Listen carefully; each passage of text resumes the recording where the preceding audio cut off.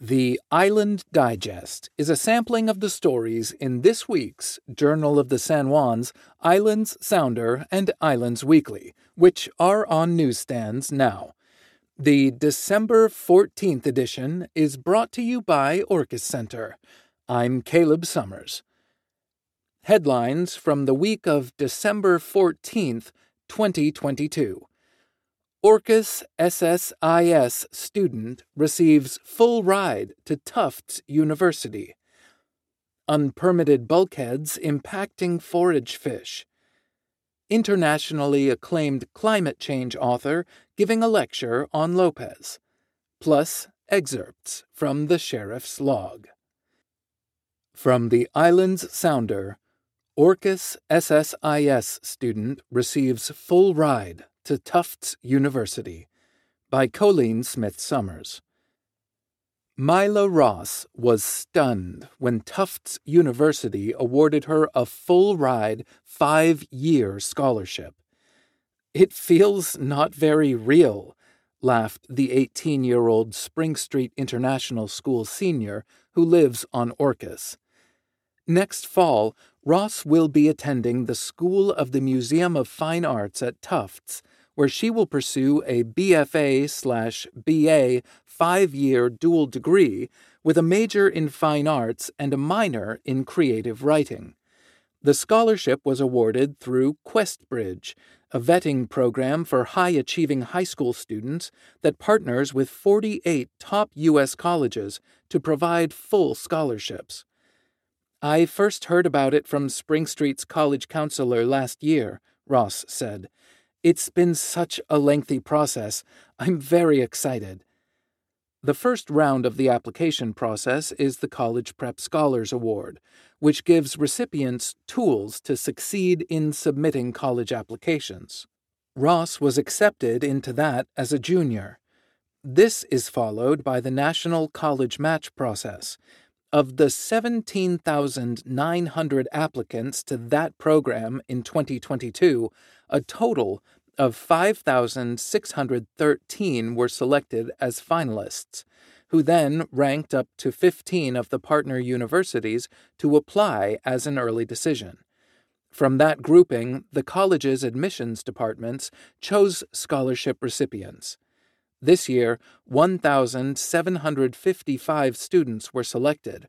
Of this, Tufts, located in Massachusetts, matched 20 applicants, including Ross.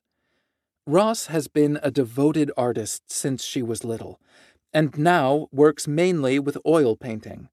Her art has been displayed at the Orcas Library and Orcas Center. "I have a lot of really artistic people in my family. My dad is an incredible artist, and my grandfather is too," she said. "My grandmother always made sure the house was filled with any kind of art supply available." Ross is the daughter of Caitlin Nichols and Marvel Ross, and the granddaughter of Paula Schumann. She attended Salmonberry School as an elementary student and says her love of creative pursuits, including writing, began there. "We had these little journals that we'd write and draw in every morning. That's where it started for me," Mila said. Her favorite medium now is poetry, short fiction, and flash fiction, and she often combines all three. She was accepted into the Reynolds Young Writers Summer Workshop at Denison University last summer. Since middle school, Mila has attended Spring Street, where she says creative writing teachers like Heather June and art instructor Taylor Bruce have mentored her. "Taylor has been super wanting and willing to meet with me after school and on weekends," she said.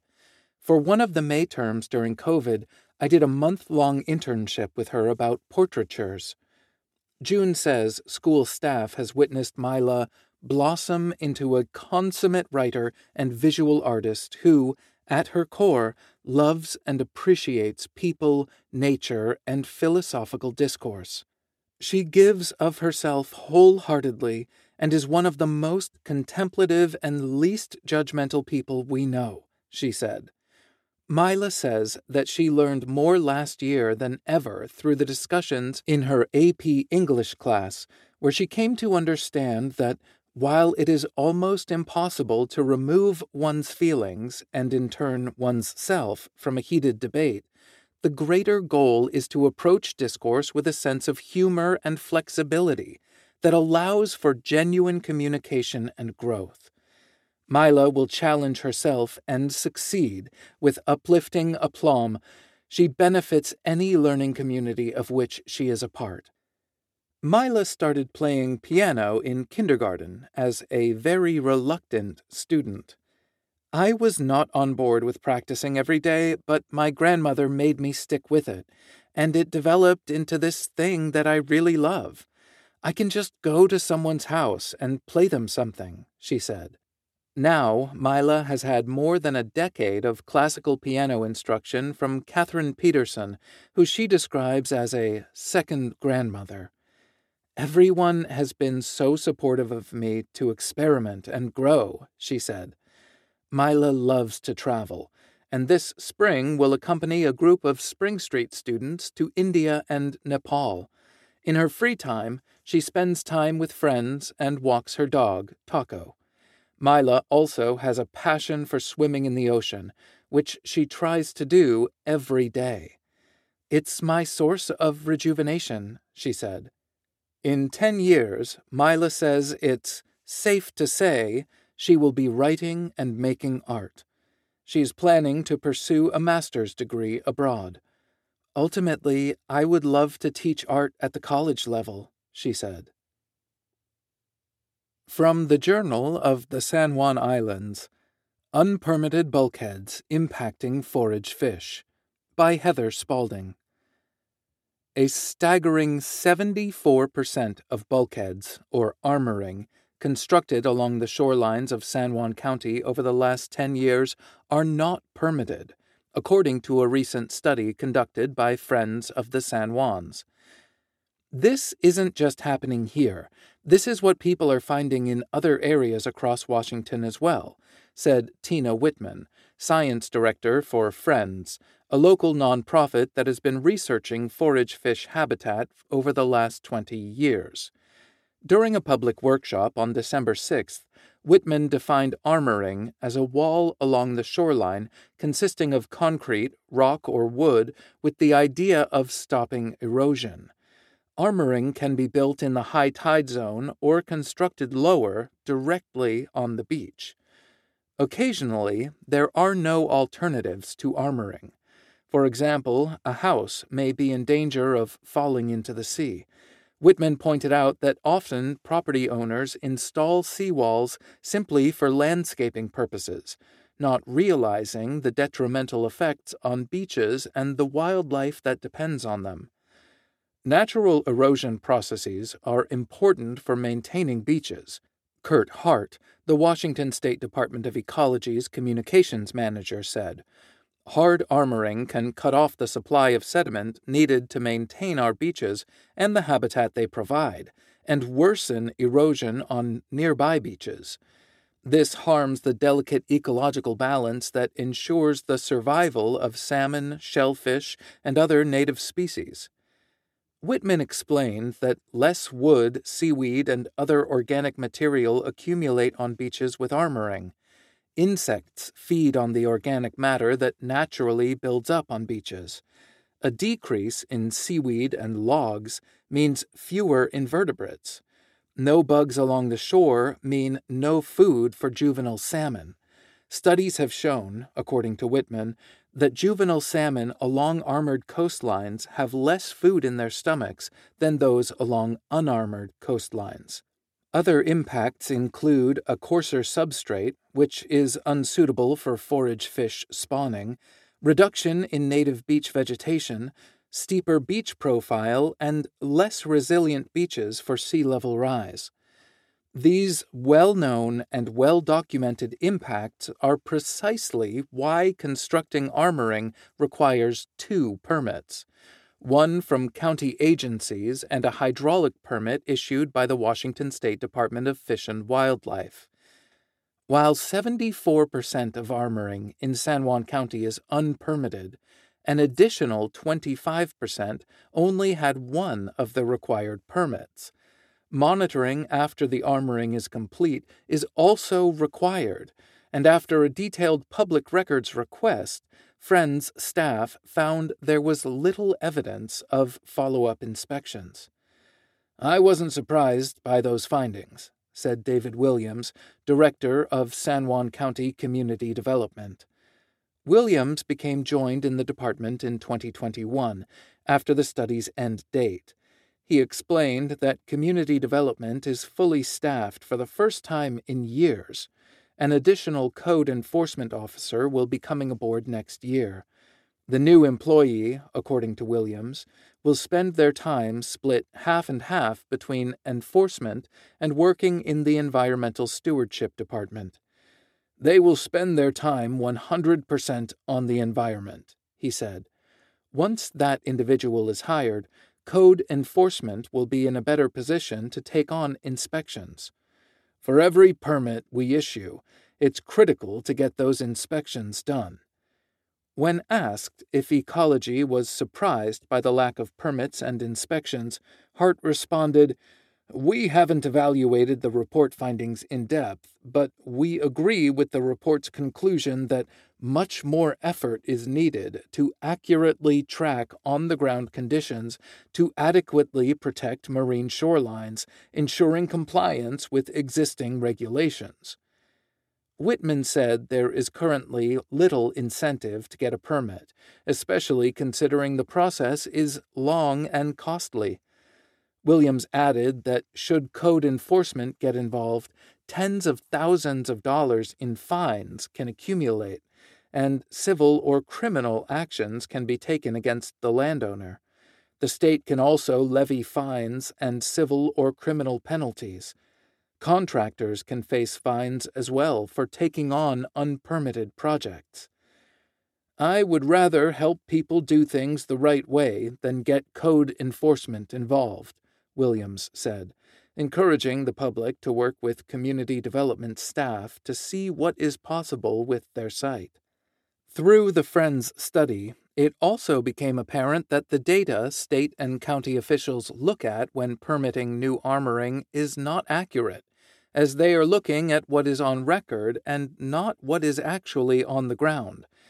Agencies may approve a project assuming there is no other armoring in the vicinity when that might not be accurate. There was no evidence of any requirement for mitigation of forage fish habitat loss in the permits Friends staff looked at. Almost all new armoring permits seemed to have a cookie-cutter element to them with frequent errors, like landowners' names being wrong, and almost always blanket no-impact statements being issued without any backup evidence or information. State data also reflects more armoring being removed than being installed, Whitman said. The Friends study shows the opposite. Restoration, Whitman continued, has been touted as the answer, with billions of dollars being thrown at it. She says prevention is an even better solution. Refraining from building unnecessary or ill-constructed armoring in the first place is ideal. It takes a lot of work to put things in and take them out. It costs millions of dollars. Instead, just don't put it in the first place, she said, reiterating that some armoring is necessary and Friends is not against all armoring. "We just need to do a much better job with tracking and inspection." According to Williams, the county is in the process of conducting its own cumulative effects study, required by the state every 4 years. The study is similar to the Friends report in that it is an on-the-ground effort to see what development is taking place on local beaches. Williams said he expects the results by late summer. "When people see things occurring on the shoreline, please call us," he said. "The sooner we hear, the sooner we can respond." Washington Department of Fish and Wildlife is also collecting information to improve the performance of both DFW and the permittee. They released a 1-year progress report in 2015 and a 5-year progress report in 2019. They can be found at wdfw.wa.gov/publications/01746. If you encounter a potential hydraulic violation, you can report it on WDFW's website at www.gov/license/environmental/HPA/HPA compliance. From the Islands Weekly, internationally acclaimed climate change author giving a lecture on Lopez. On Friday, December 16th at 6 p.m. at the Lopez Center for Community and the Arts, internationally acclaimed author, lecturer, and global TED speaker Per Espen Stoknes will be giving a lecture on climate change solutions and innovations. The Madrona Institute is sponsoring this event as part of their ongoing climate change lecture series. The economic system keeps crashing. It's time to install a new operating system. 50 years ago, the Limits to Growth, 1972, shocked the world by showing that population and industrial growth were pushing humanity towards a cliff. Today, the world recognizes that we are now at the cliff edge. Earth has crossed multiple planetary boundaries, while widespread inequality is causing deep instabilities in societies. But an international team of scientists, economists, and multidisciplinary experts, led by Per Espen Stoknes, found that there is time to upgrade our economic system with 5 extraordinary turnarounds: eliminate poverty, address inequality, women's empowerment, transforming the food and energy systems. If implemented in the next decade, we can shift the economic system toward well-being for all within planetary boundaries. Come join us for this exciting lecture and opportunity for a question-and-answer session with Per Espen following the presentation. Per Espen Stoknes is a TED Global speaker, a psychologist with Ph.D. in economics, and serves as the director of Center for Sustainability and Energy at the Norwegian Business School in Oslo. An experienced foresight facilitator and academic, he's also serial entrepreneur, including co-founding clean tech company Gasplas. He is the author of several books, among them Money and Soul, 2009, and the award-winning book What We Think About When We Try Not to Think About Global Warming, 2015. His latest books are Tomorrow's Economy, 2021, on MIT Press, and Earth for All, 2022, with the Club of Rome. Per Espen has served as a member of Norwegian Parliament and on the EU Commission's Mission Board on Horizon Europe's climate change and societal adaptation. He has been a central contributor to the Club of Rome's www.earthforall.life project. For more information, please go to www.madrona.org. And now, choice excerpts from the San Juan County Sheriff's Log. On November 30th, a deputy on San Juan took a report of a theft that occurred sometime within the last 3 months. There are no leads or suspects at this time. On December 1st, in Friday Harbor, the reporting deputy was contacted about a case of trespassing. After speaking with the people involved, the incident appears to be a property line dispute and no crime had been committed. A Lopez deputy responded to and took a report about a fraud call. A citizen reported that their niece in California became a victim of an internet scam. The scam was a Facebook message promising to offer federal grant money, claiming to represent clean energy. On December 4th, on Orcas, a deputy stopped the driver of a vehicle for traveling without headlights after dark. The driver was then arrested for driving under the influence. On December 5th, a deputy responded to a San Juan business about a trespassing complaint. The suspect, who was previously trespassed from the business, had entered and stolen some items. The suspect was located, arrested, and booked into jail for burglary 2nd degree and theft 3rd degree. On December 6th, a deputy on San Juan responded to a report of a theft. A citizen reported 40 to 50 of their knitted hedgehogs were taken from the holiday market. There are no prickly leads or suspects at this time. Perhaps it goes without saying that the atrocity of using prickly puns in a sheriff's log is almost as atrocious as the theft itself. This concludes the December 14th edition of the Island Digest. This edition is brought to you by Orcas Center. Orcas Center is your place for fun and intrigue this fall, with live concerts, performances, art openings, and more.